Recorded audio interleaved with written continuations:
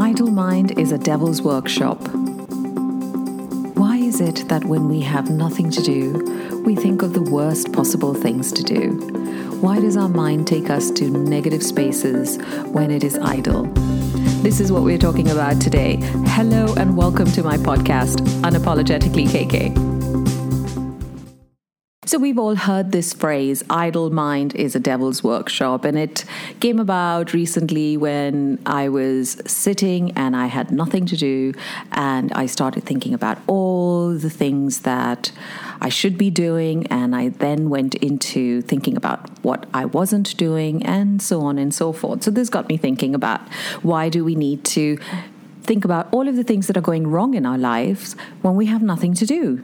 My research showed that there are certain things that we do and there are patterns that we do follow. So people who have nothing worthwhile to think about will usually think of something bad to do. Where did this come from? Why do we have this phrase? And why does everybody believe in it?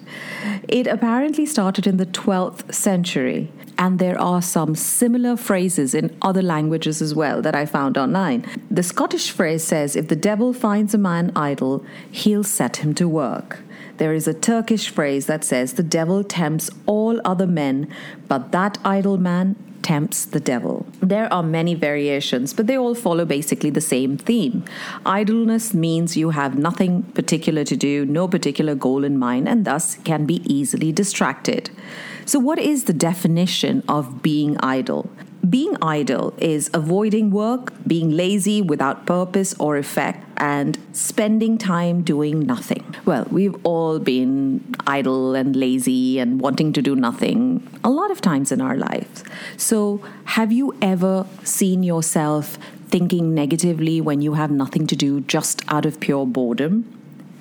If you haven't, and you are the sort of person who always finds something positive to do or enjoys the time that they have doing nothing, then I think you've got things figured out. But if you are somebody who starts thinking of everything negative that's going on in your life, you need to stop doing that right now. I mean, most people have heard of plenty of ways to combat negative thinking. Why does our mind go into a negative thinking pattern? We have been told constantly to meditate, to practice mindfulness, to go for a walk, to call a friend, to do something.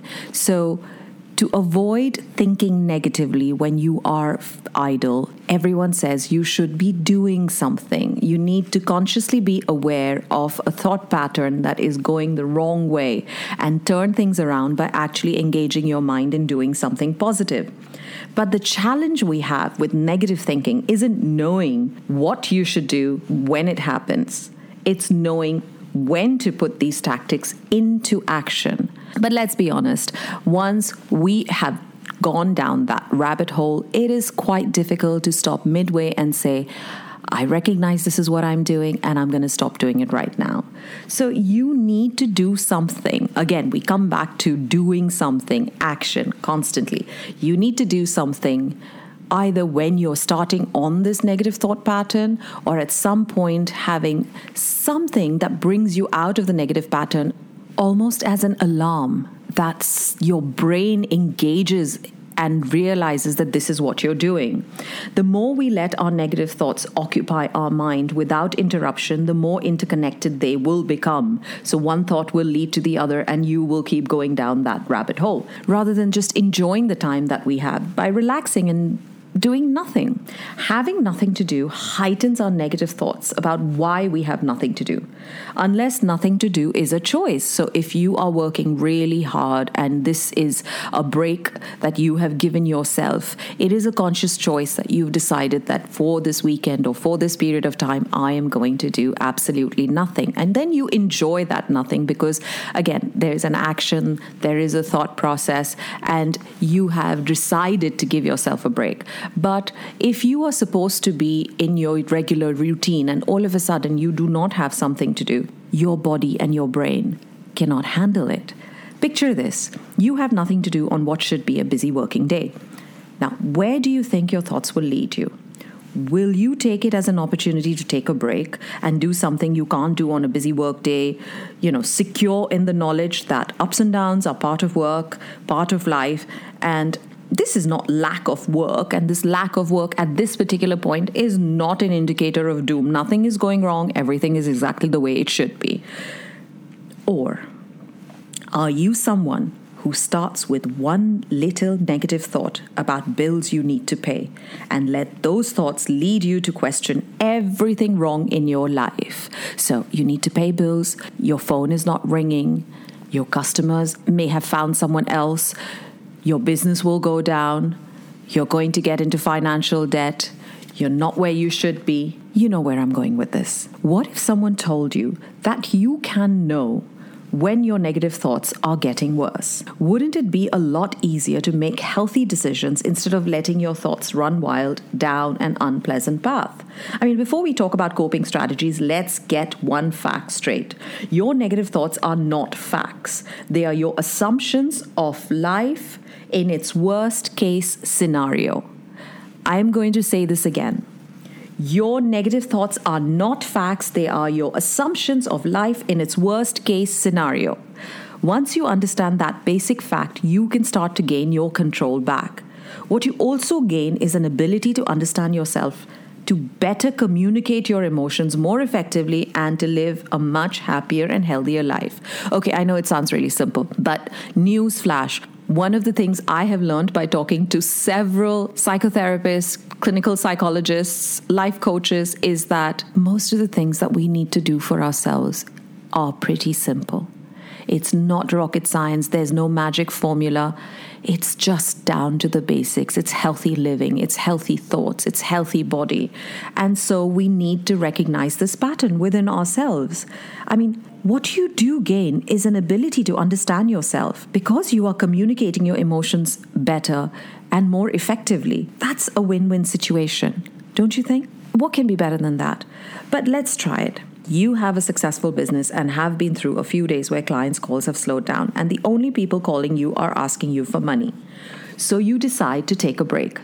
Now, during that break, your mind starts to wander and you start senselessly worrying about your business shutting down, how you're not living up to your potential, how you should have been a lot further in your career than you are now, how you are an utter and complete failure, and you start listing all your faults. Now something else happens here too. You will come to your own defense, telling yourself you are being too harsh or silly, and it's not that bad. There's this whole conversation that's going on inside your head, and both sides sound exactly like you. Both sides make sense, and you start to doubt yourself because now you don't know what the truth is. Is the critical side of you real, or is the defensive side of you real? What's happening? If you stop here and self-reflect and allow yourself to be honest, maybe you will be able to get to the bottom of this. But if you let your negative thoughts run wild, then you have lost complete control over your day. We all have negative thoughts, and if we let them flow through us, they are harmless. It's when you start to feed them with your energy and attention that they start to take power away. They have full control of what you will think, how you will react, and how you will feel about a situation, person, yourself, or your entire life. So the first step is recognizing this destructive thought pattern. Give yourself permission to say, "These are not my thoughts." Repeat after me. These are not my thoughts. Now, we do not have control over some of the thoughts that pass through our mind during the day. And when we have a negative thought, or when we have a thought that's mean, or that's not something we can identify with, we feel guilty. We start to berate ourselves for feeling or thinking something that makes us feel uncomfortable. If we let that thought pass, it won't affect us. So we need to let that thought pass. So we need to tell ourselves, you do not belong to me. Let me try and understand where you are coming from. Before you criticize yourself for it, allow yourself a moment to distance yourself from that thought and say, this is not mine. It may have crossed through my mind, but it doesn't belong to me. Let me think about what is the real reason I'm feeling this way. or this thought crossed my mind. We never allow ourselves to get to the bottom of it because, in all honesty, the truth is usually very unpleasant and a bitter pill to swallow. We do not want to think about unpleasant thoughts. We know that. But once it starts and once it takes power from us, we are unable to stop it. Questioning yourself may lead you to look at your own issues instead of blaming something or someone else for your negative thoughts. No one is making you think a certain way. No one is getting into your head. No one is trying to manipulate you. Give the control back for your own thoughts to yourself. Or rather, take control back for your own thoughts. You decide what you want to think and how you want to feel. You decide what that thought makes you feel and how you want to react to it. But in order to break this cycle, you have to be honest with yourself. I wish there was a shortcut, but honestly, there isn't. There is no shortcut for self-reflection. There is no shortcut for understanding and communicating effectively. But once you do it, it just gets easier and easier and easier. Understanding your behavior is the key to breaking the cycle of negative thoughts. There is no magic formula. All you need to do is think about what you're feeling, what made you feel that way, and be a little kind to yourself. Forgive yourself for all the negative thoughts, because if you don't act on them, it's just a passing thought. And it's okay.